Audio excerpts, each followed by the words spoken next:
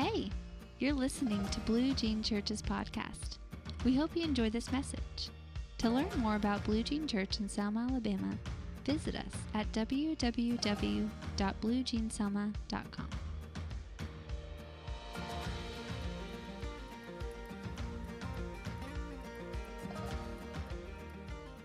I want to read, if we look in Jeremiah chapter 20, and it's actually in the Amplified version.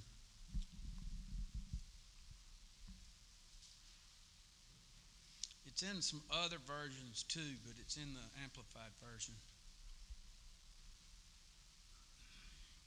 And Jeremiah was a prophet. He was a young boy when God called him to be a prophet. And he had a rough job. He was the one that had to go around in Israel or Judah and tell them that basically that they sucked. That they had been wrong, they had done wrong, and they were fixing to get whacked. That's what he had to tell them. And he was a young boy. And so obviously if you go and tell some people that they stink, they're not going to like you much. And so he got in trouble all the time. And people didn't like him.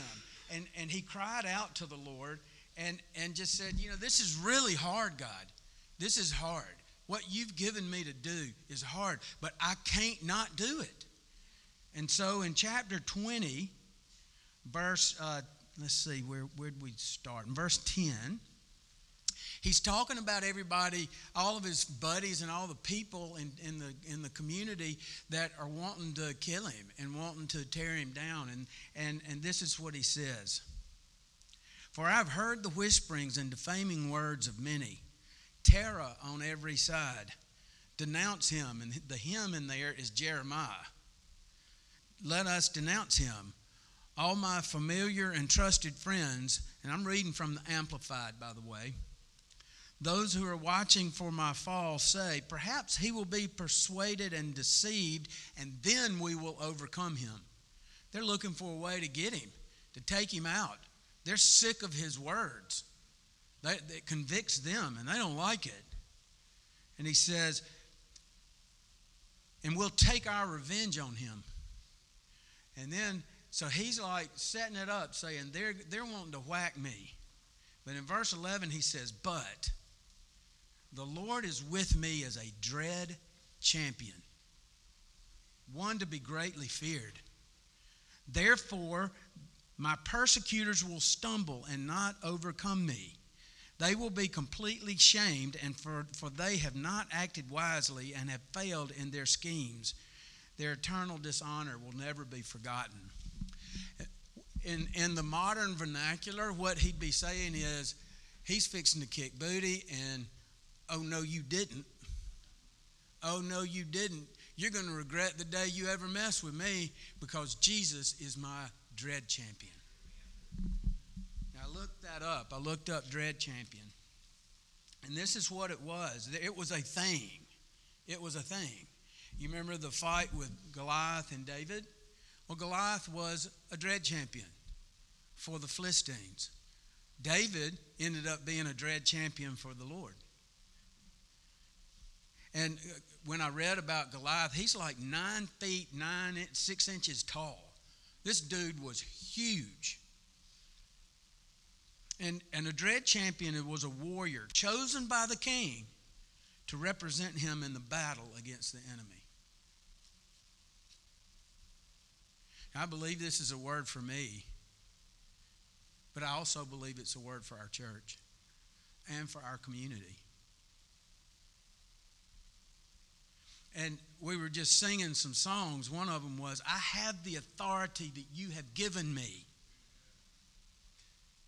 I think the Lord's wanting to shift our focus and our mindset from being weak and resigned with a victim spirit and whining about where we are and what our situation is and where our community is or where our whatever is, and saying, no, now I'm your dread champion. I'm gonna kick somebody's rear end. And it's not like people. We're not talking about flesh and blood here. We're talking about spiritual. He's a dread champion. There's nobody more powerful, nobody bigger. And it's like Kim Walker, I love it when she goes prophetic. She's like, she starts just screaming, depression must bow, hopelessness must bow, sickness must bow. And she just screams in that song. It makes me cry every time I see her doing it. She says, at the name of Jesus. She's singing like he's a dread champion. She gets it. And how often do I? And how often have you and how often have we walked around with weak resignation? A victim spirit does that to you. It makes you resigned and weak and grumbling and critical, instead of being a part of solutions and knowing that the one who can change things, who is with you and will change things, instead of looking in faith and walking in faith, it's that, this is the best we can do. I hear it all the time in the community with people saying, we live in the black belt. We are poor. We don't have lots of resources. And I'm like, that's not a statement about us. That's a statement about your faith in God. If we believe he's a dread champion, then guess what? Poverty must bow at the name of Jesus.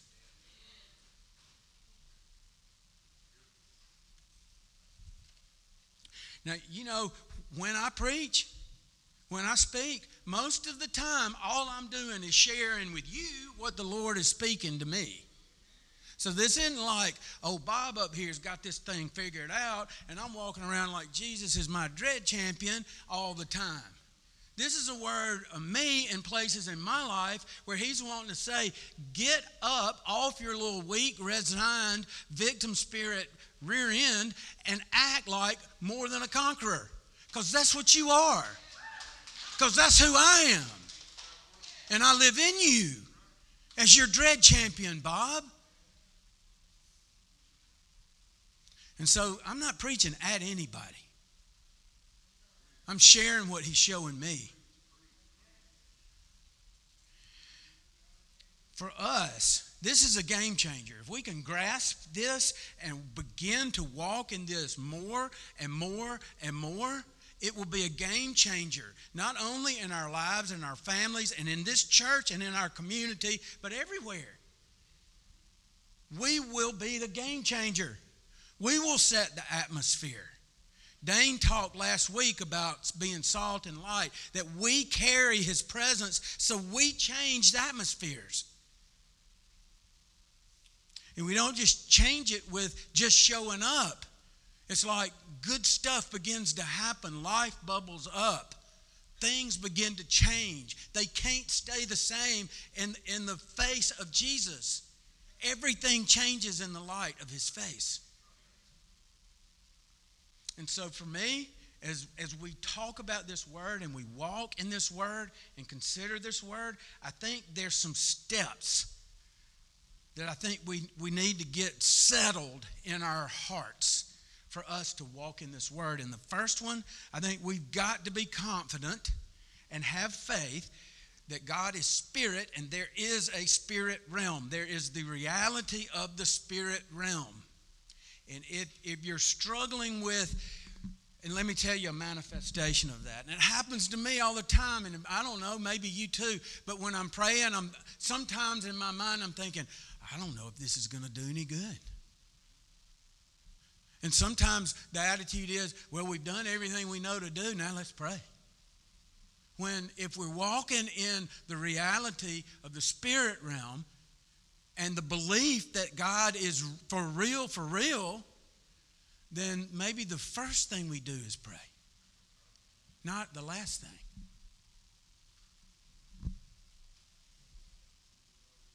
And so the first thing, the scripture's just full of it.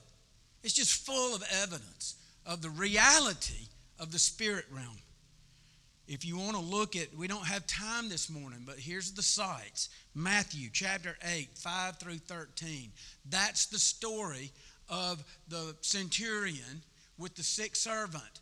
And the centurion shows up to Jesus and he says, Jesus, would you come to my house? No, would you heal my servant is sick? Jesus says, I'll come to your house. And the centurion says, you don't need to. He said, because I get this authority thing. I'm a man with authority. And he said, I tell one of my soldiers to go and they go. I tell them to do and they do. And he said, so all you got to do is speak the word. And Jesus said, I have never in my life seen faith like this in all of Israel. It blew Jesus away because the guy got it. He understood the authority that Jesus carried. He said, you ain't got to be there. All you got to do is speak the word.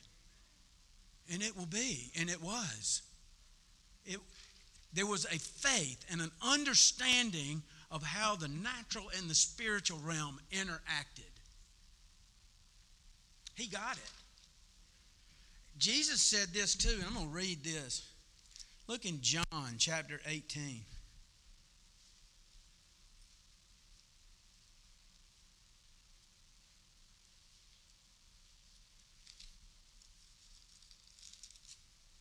Verse 36. Jesus is on trial. He's standing before Pilate.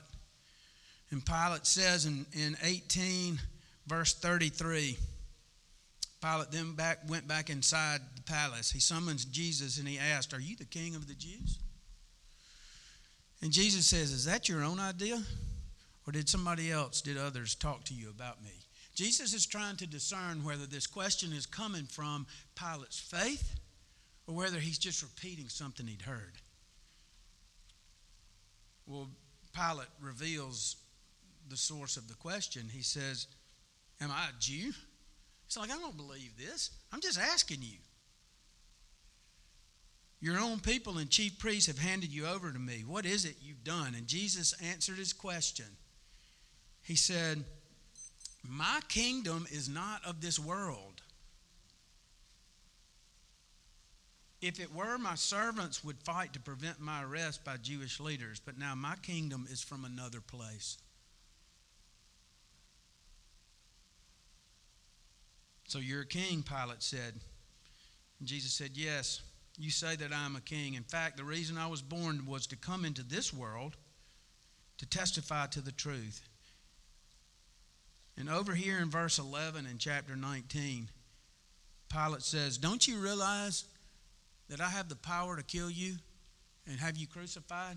And Jesus answers in verse 11, he says, you wouldn't have any power over me if it were not given to you from above. I mean, that is so clear to me that there is a power, there is a realm that we have, that we see with the eyes of our heart and with eyes of faith that we don't necessarily see with our natural. But if we don't start there and believe that and settle that, then Jesus being our dread champion is just weird language. It has no impact on us. You got to start there knowing that he's our dread champion and that in the spirit realm there's all kinds of things that he's doing that affect what's going on the earth. So that's the first thing. You got to know in your knower that he's real. Hebrews says he rewards those who believe that he is and that he rewards those who believe in him. The second thing, we must begin to function, but believe that one of the functions of Jesus in our lives is a dread champion. Now, Jesus is a lot of things. He's a lot of things. But one of his functions and activities in the world and in our lives is a dread champion. He's going to kick booty and take names in the spirit. He is. And it's going to affect the way things shake out for us in the natural. You know, I grew up in a church that had a window that was really beautiful and it had children in it. I always thought until I got older that the little baby in Jesus' lap was like Jesus. And I've seen pictures in books and in other churches where Jesus is portrayed like as this little fat baby. that's, got a halo around him and, little fat little angels flying around. And he's portrayed, even as an adult, as this wimpy kind of guy. Well, the Lord's revealed to me that there's no wimpiness in him. I mean, this guy literally, basically for 3 years, camped out. He went from place to place to place. He survived in the desert for 40 days and 40 nights. I mean, I love the shows, Survivor and Alone and all those shows. I mean, like, I want to be that person. I would want to be that person until I got hungry, and then I'd want to check out and go get something to eat, But I want to be that person. I think it's so cool how they do. But they struggled to survive that long. This guy did it by himself for 40 days and 40 nights. And he was a carpenter. I mean, have you ever seen a carpenter that was wimpy? I haven't. Sam, you're included in that. You're a beast. I've never seen somebody that worked with wood in their hands not have ginormous hands and be strong. This guy was a beast, and he took beatings that would have killed an average person. He was able to withstand more than we could have ever imagined. He was an animal when it came to being strong in the physical. And he is, even when he was on earth, not wimpy. But listen to the description of him now. Listen to who he is now that he's risen from the dead. There ain't no fat baby about Jesus. Check this out in Revelation. Look at Revelation chapter 1. Listen to how he's described when John, the Apostle John, sees him. In verse 12, chapter 1, I turned around to see the voice that was speaking to me, and when I turned, I saw 7 golden lampstands, and among the lampstands was someone like a son of man, dressed in a robe reaching down to his feet with a gold sash around his chest. The hair on his head was white like wool, as white as snow, and his eyes were like blazing fire. His feet were like bronze glowing in a furnace, and his voice was like the sound of rushing waters. In his right hand he held 7 stars, and coming out of his mouth was a double-edged sword. His face was like the sun shining in all of its brilliance. I mean, if I'd seen that just like John did, he like fell down. I mean, like, oh my gosh, this is incredible and scary and wonderful all at the same time. It would have been intimidating. All right, well, we're not finished. Check out Revelation chapter 19. Look at how he's described in Revelation chapter 19. I saw heaven, it's in verse 11, chapter 19. I saw heaven standing open, and there before me was a white horse. The rider is called Faithful and True. Whew. With justice he judges and wages war. His eyes are like blazing fire, and on his head are many crowns. This is a bad mama jamma. He has a name written on him that no one else knows but he himself. I love that.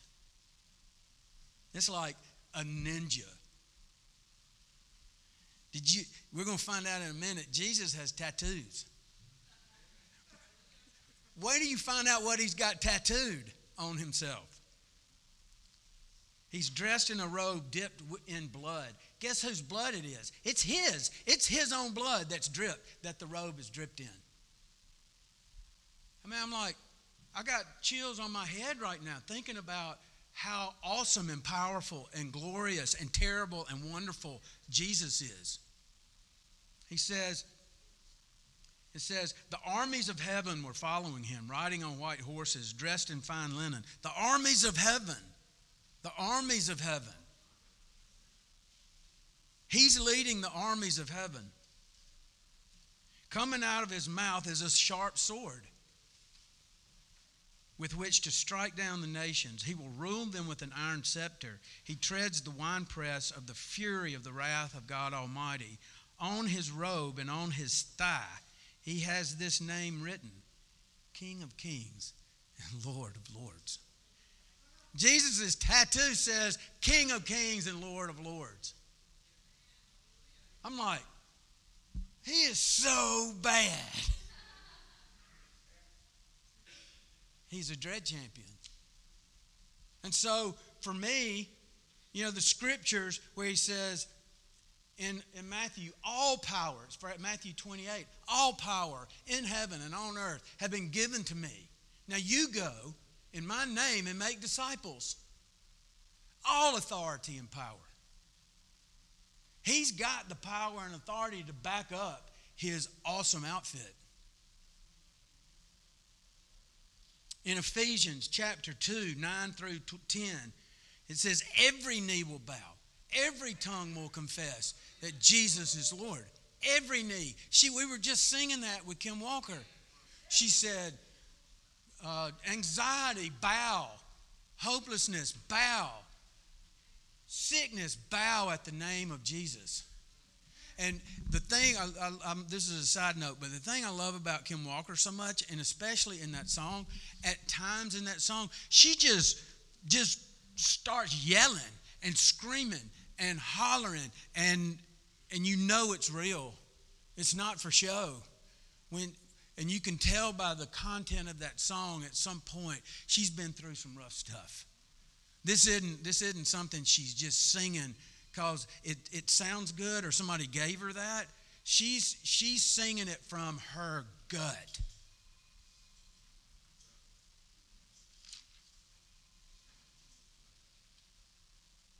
In Ephesians chapter 1, verse 22, all things are under Jesus' feet.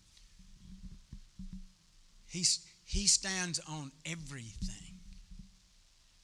And so I think number one is we got to believe the spirit realm's real and that it affects where we live and our communities. But number two is that Jesus is a bad mama jamma.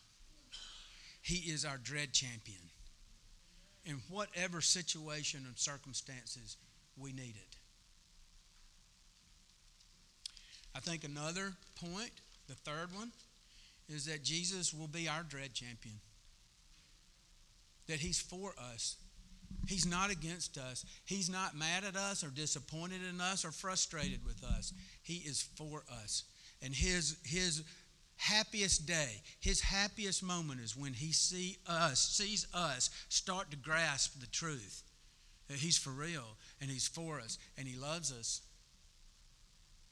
I know in my life, when I see somebody get it with God and start coming alive, it's better than Alabama beating Auburn, and if you're in Aub, the vice versa. It's the best thing in the world to see somebody catch it and start understanding who Jesus is and begin to walk in that. And to see the freedom come and the healing come and the transformation come. There's nothing better than that. We got to believe that he's for us. If you want to look at the scripture, look at Romans chapter 8, verse 31. It's a familiar verse to a lot of us.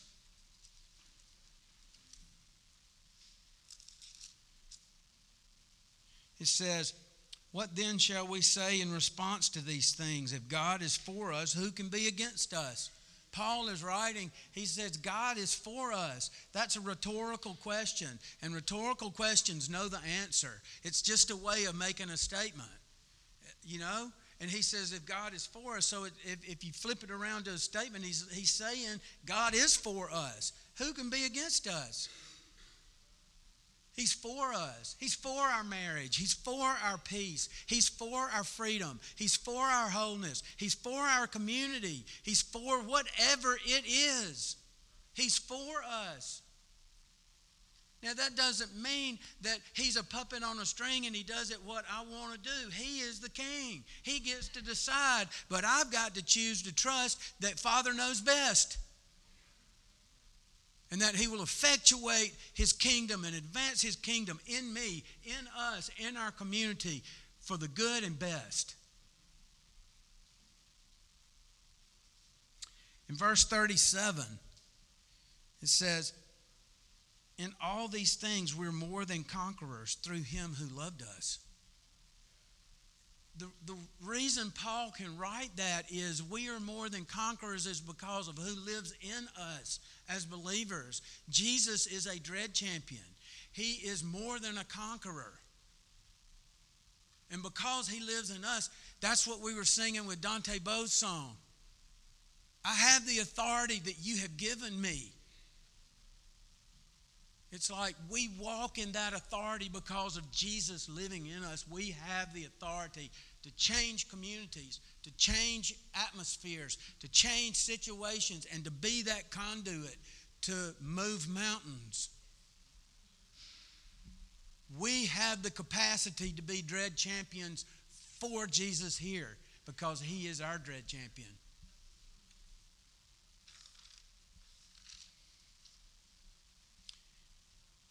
I want to read this to you too.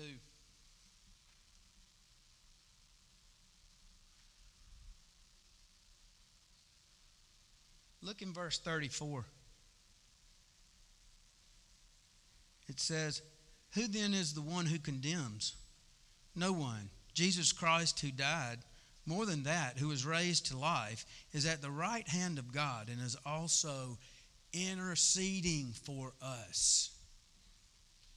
He is doing things in the heavenlies to intercede and to effectuate the dread champion aspect of his being.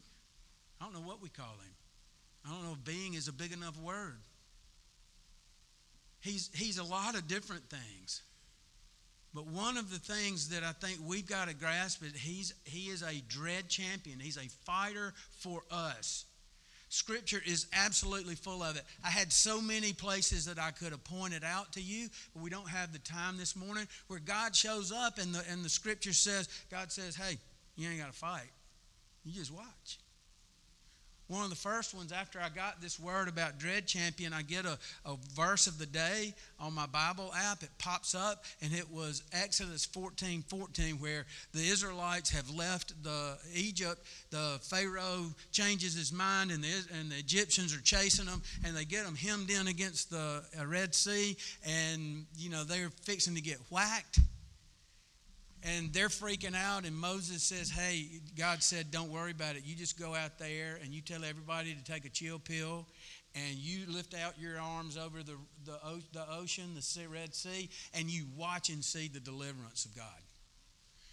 And it said that night when he did that, the wind came from the east, and it blew and blew and blew, and it blew dry ground. So the Israelites walked through dry ground, and then And God told him, he said, and he's speaking as a dread champion. And he says, those Egyptians that are chasing you and that Pharaoh that's been whipping your tail, you won't ever see them again. And when the Israelites got to the other side on dry ground, Moses lowered his arms, the water came back and killed all the Egyptians. Now that's what a dread champion does. He did it in the spirit, but it manifested in the natural. I mean, the scriptures are absolutely full of it. 1 Samuel, you think about that with King David. I want to read a verse in that, the whole story about David and Goliath. I've been reading it the last couple of weeks, and it is so rich. There's so much there, but for this morning, we don't have time to go into it. But look at 1 Samuel 17.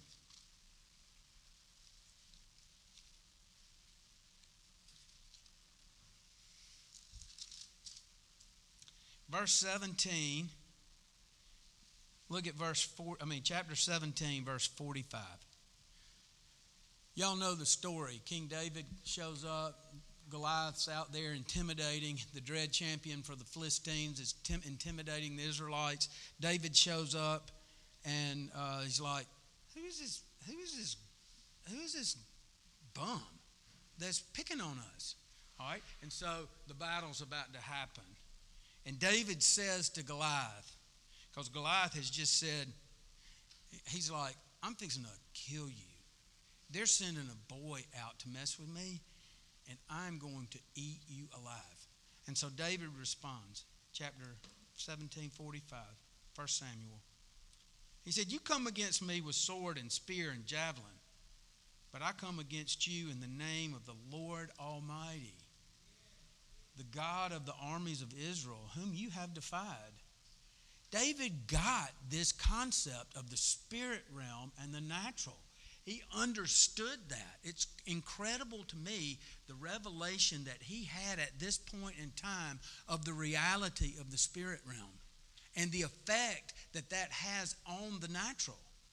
And he says, this day, the Lord, not David, not big weapons, not all kinds of your own strength, the Lord will deliver you into my hands, and I'll strike you down and cut off your head. This very day I'll give the carcasses of the Philistine army to the birds and wild animals, and the whole world will know there's a God in Israel. All those gathered here will know that it is not by sword or spear that the Lord saves, for the battle is the Lord's, and he will give all of you into our hands. David understood what a dread champion was. And he knew that Goliath was a bad mama jamma. But he also knew that God, that Jesus, that we know as Jesus, is a badder mama jamma. And he walked in faith. He recognized the spiritual.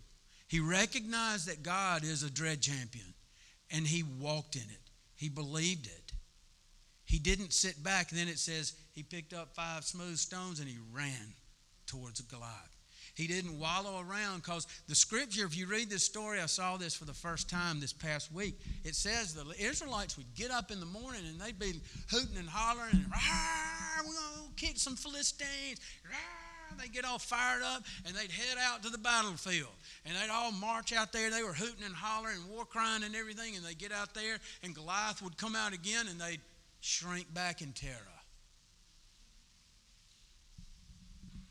Shame.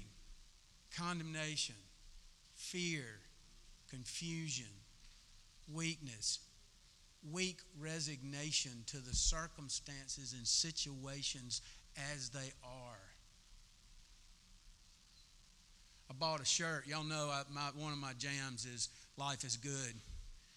I've gotten on to this company called Life is Good. And so every now and then I'll just treat myself and buy me a little $14 T-shirt that has some cool little something on it. They have dogs and that kind of thing. It's stupid. It's silly. But I was looking, because I bought some, they send me something on my Instagram all the time, And so something popped up, and I was looking at the shirts they had.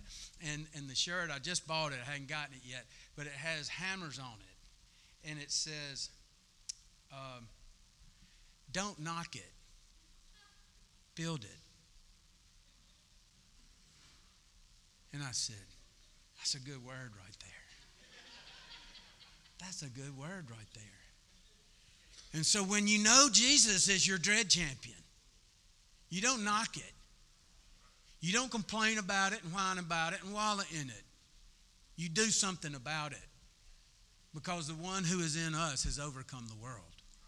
And so that makes us overcomers too, right? You see how if we grasp this word, how it can be a great game changer? We must, next one, I think it's 4. We got to know what Jesus is fighting for. We got to know what he's doing. And I mean, we couldn't, in a million years, we couldn't look at all the scriptures to answer that. But there's several that came to mind as I was praying into this that popped into my mind that give us kind of an overview. He's fighting for abundant life for us. That's in John chapter 10:10. He says, I came to give life and give it abundantly. And he wants to do that in our own personal lives, in our communities, in our churches, everywhere, in the church. He wants people living in freedom and abundance and wholeness. That's his heart. He wants to set captives free and heal broken hearts. In 1 John chapter 3, verse 8, it says, the reason Jesus came, it says it that way, the reason Jesus came was to destroy the works of the devil. And so the Satan, we know from John 10:10, he came only to steal, kill, and destroy. And so Our dread champion is coming to stop Satan from stealing and killing and destroying relationships, peace, whatever, joy. And then we talked about it last week. Dane preached, and we ran and got the tapestry that's hanging in the Moravian room now. It's Isaiah 61. And Dane read, I think, Luke chapter 4, where Jesus says, I came to set captives free. I came to heal broken hearts. I came to do all that. That's me. And so our dread champion shows up. And if you're struggling with something, or if there's something off kilter in your life or in a community, he came to change that.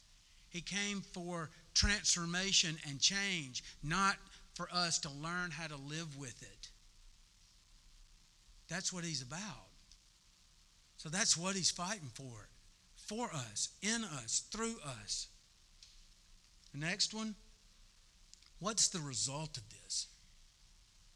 I think the result of beginning to walk, knowing that Jesus is our dread champion,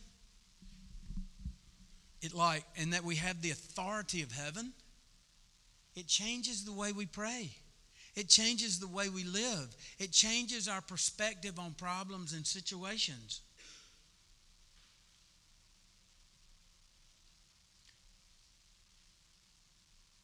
I remember I've shared this. If you've been around here very long, you've heard me tell this story. But this is the best example in my life of a dread champion. And I'll make it real brief for those of you that have heard it before. But the third grade, I went to bird school. Y'all remember the story about the little bird school beanies? We got, for 25 cents, you could buy a little beanie, a little round thing, looked like a yarmulke, that would sit on your head. And it was blue and gold, and it had inscript bird. And I thought it was the coolest little hat you ever saw. And it was a Friday. We got them. I had mine on. Ted Buckley, who was a good friend of mine and the toughest guy at bird school, was spending the night with me. And back then, everybody went to the drive-in. You could take a whole family for $1 and go to the drive-in out here, the old Selmont drive-in, and watch a first-run movie. And the parents could go take the kids to the playground, and they had chairs there that they could watch the movie while the kids ran around and went crazy. And so me and Ted go up to the playground, and we're playing, and Ted's off somewhere else, and I'm around, and there's like 3 guys that I didn't know that looked like they were about my age, and they started making fun of me in my little beanie hat. And it was a goofy-looking hat. It really was. I deserved it. It was a beanie. It wasn't a hat. But I thought it was cool, and so they started picking on me, and so they're like, where'd you get that goofy hat? And you look stupid in that hat. And I'm like, I don't know. Does I have a hat on? You know, and I'm backing up, and I'm trying to avoid getting my head bashed in and not knowing what to do. And then old Ted Buckley strolls up with his beanie on.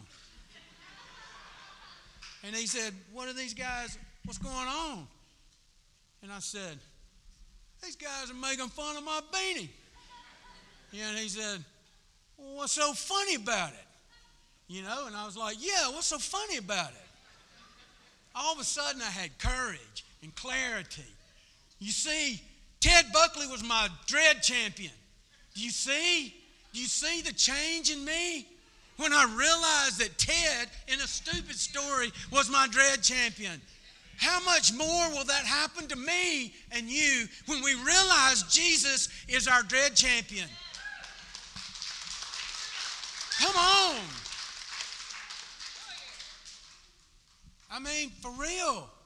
He makes Ted Buckley look like a fat baby.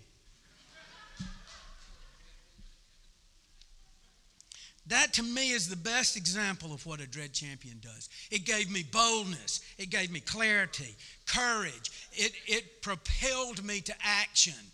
It broke me out of weak resignation and fear and anxiety. That victim spirit and that willingness just to resign myself and back down went away.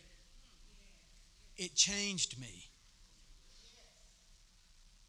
to know that I have a dread champion. Now, the last thing, we play a part in this.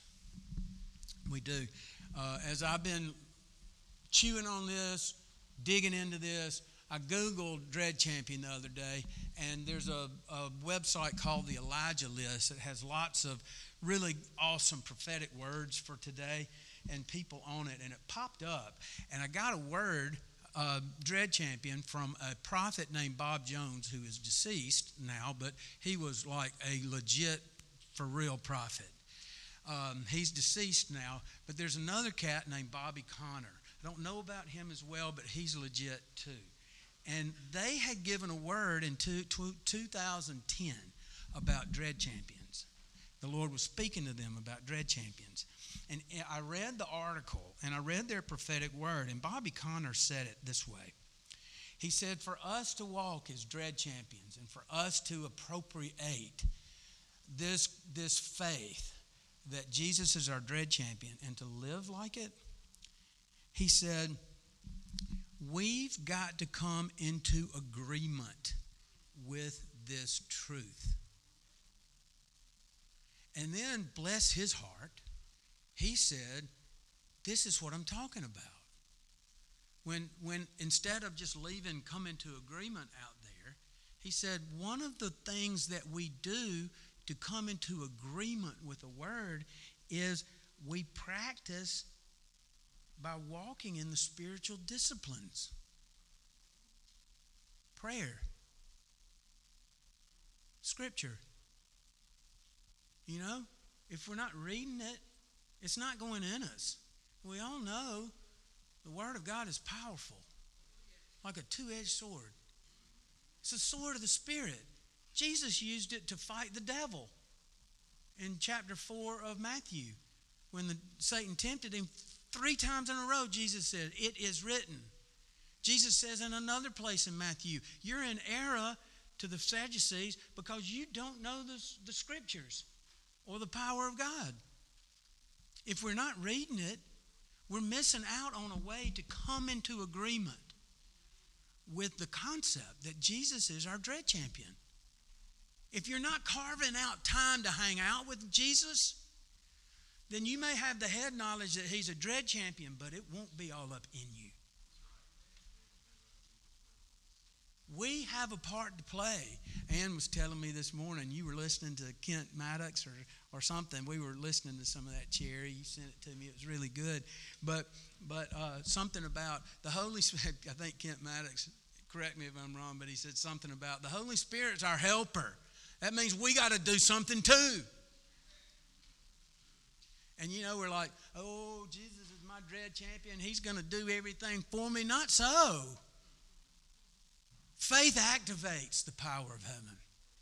And for us to walk in faith, if we're not exercising and coming into agreement with the word and doing our part, this is not a works-based word. This is not a word that I'm saying, you better pray, you better read your scripture, you better do this, you better do that. And if you do that, you're okay. That's not what I'm talking about. This is all about relationship. But for me and Ann to have a relationship, we got to hang out. That's what I'm talking about. And the way we hang out with God, we listen to him, we pray, we have conversations with him, we read the word, we fast, we worship, we're going to do communion, and we walk in the power of the Spirit. We don't walk in our own power. And when we do that, we will come into agreement with this truth that Jesus is your and my and our Dread Champion. And so nothing's hopeless. Nothing's beyond change. Nothing is beyond turning around. Nothing. And that includes Selma and our area. You know, as I said earlier, everything bows to the name of Jesus. Kim Walker got it when she was singing it, screaming it. You know, when she sings at that end of that, where she just sings, at the name, at the name, at the name of Jesus, she is screaming from her toenails. There's so much anointing on that, it's crazy. Well, y'all don't want me to sing like that. But I declare that from my toenails. Everything bows at the name. At the name. At the name of Jesus. I guess we leave with this thought. What's our response? I think we're going to do communion right now. And is there a better example of Jesus being our dread champion? That he took our punishment and our beating so that we could be free? I mean, is the cross and the empty grave, is there a better example of Jesus being our dread champion? I don't think so. This is the greatest victory that's ever been won in all of the world. And so I think as we take this, we come with gratitude and with confession and all that, but I think with the realization that Jesus is our dread champion. And with the desire, I want to live like that, Lord. I want to live like you're my dread champion, and you're Selma's dread champion, and you're Blue Jeans' dread champion, and you're the church's dread champion. We're not going to do a litany this morning for communion. I'm just going to pray, and then we're going to hand them out, and we're going to take communion together, okay? So let's pray. Lord, I just come to you right now. We thank you so much for the sacrament of communion.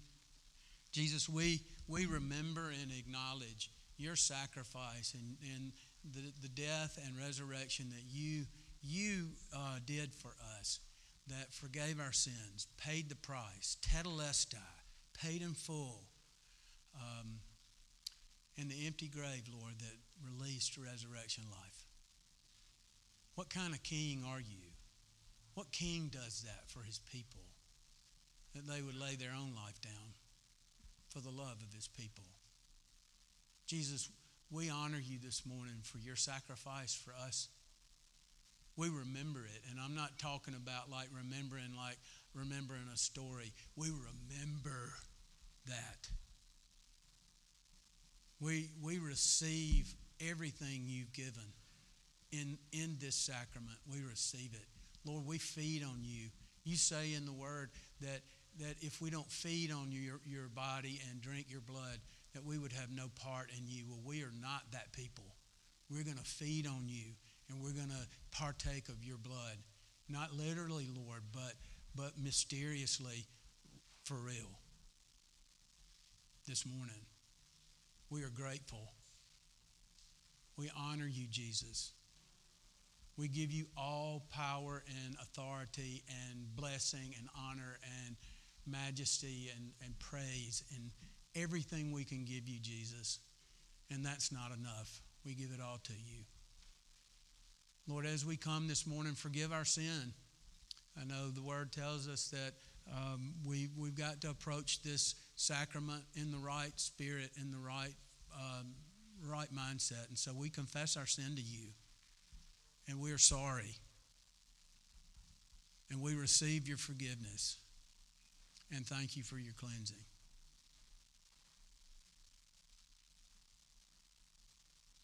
Lord, let this be a special encounter where you release the reality of you being that dread champion.